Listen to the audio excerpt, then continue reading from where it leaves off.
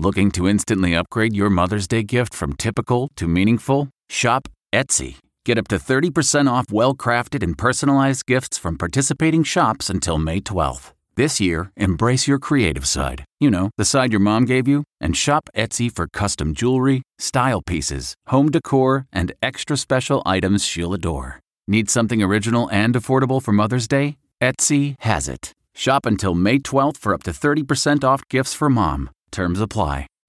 Reporter's Notebook with David Begnaud. I reported on social media yesterday that the state of Florida hit a record for new coronavirus infections, more than 10,000. Somebody responded on Twitter saying, I sure wish journalists would acknowledge and report that deaths are lower. So I asked our CBS News chief medical correspondent, Dr. John LaPook, for a response. So let's look at that spike. Well, mixed in there are people who are going to be perfectly fine. They have no symptoms or mild symptoms, and it was just picked up because there's increased testing. But also in there are people who are destined not to do well.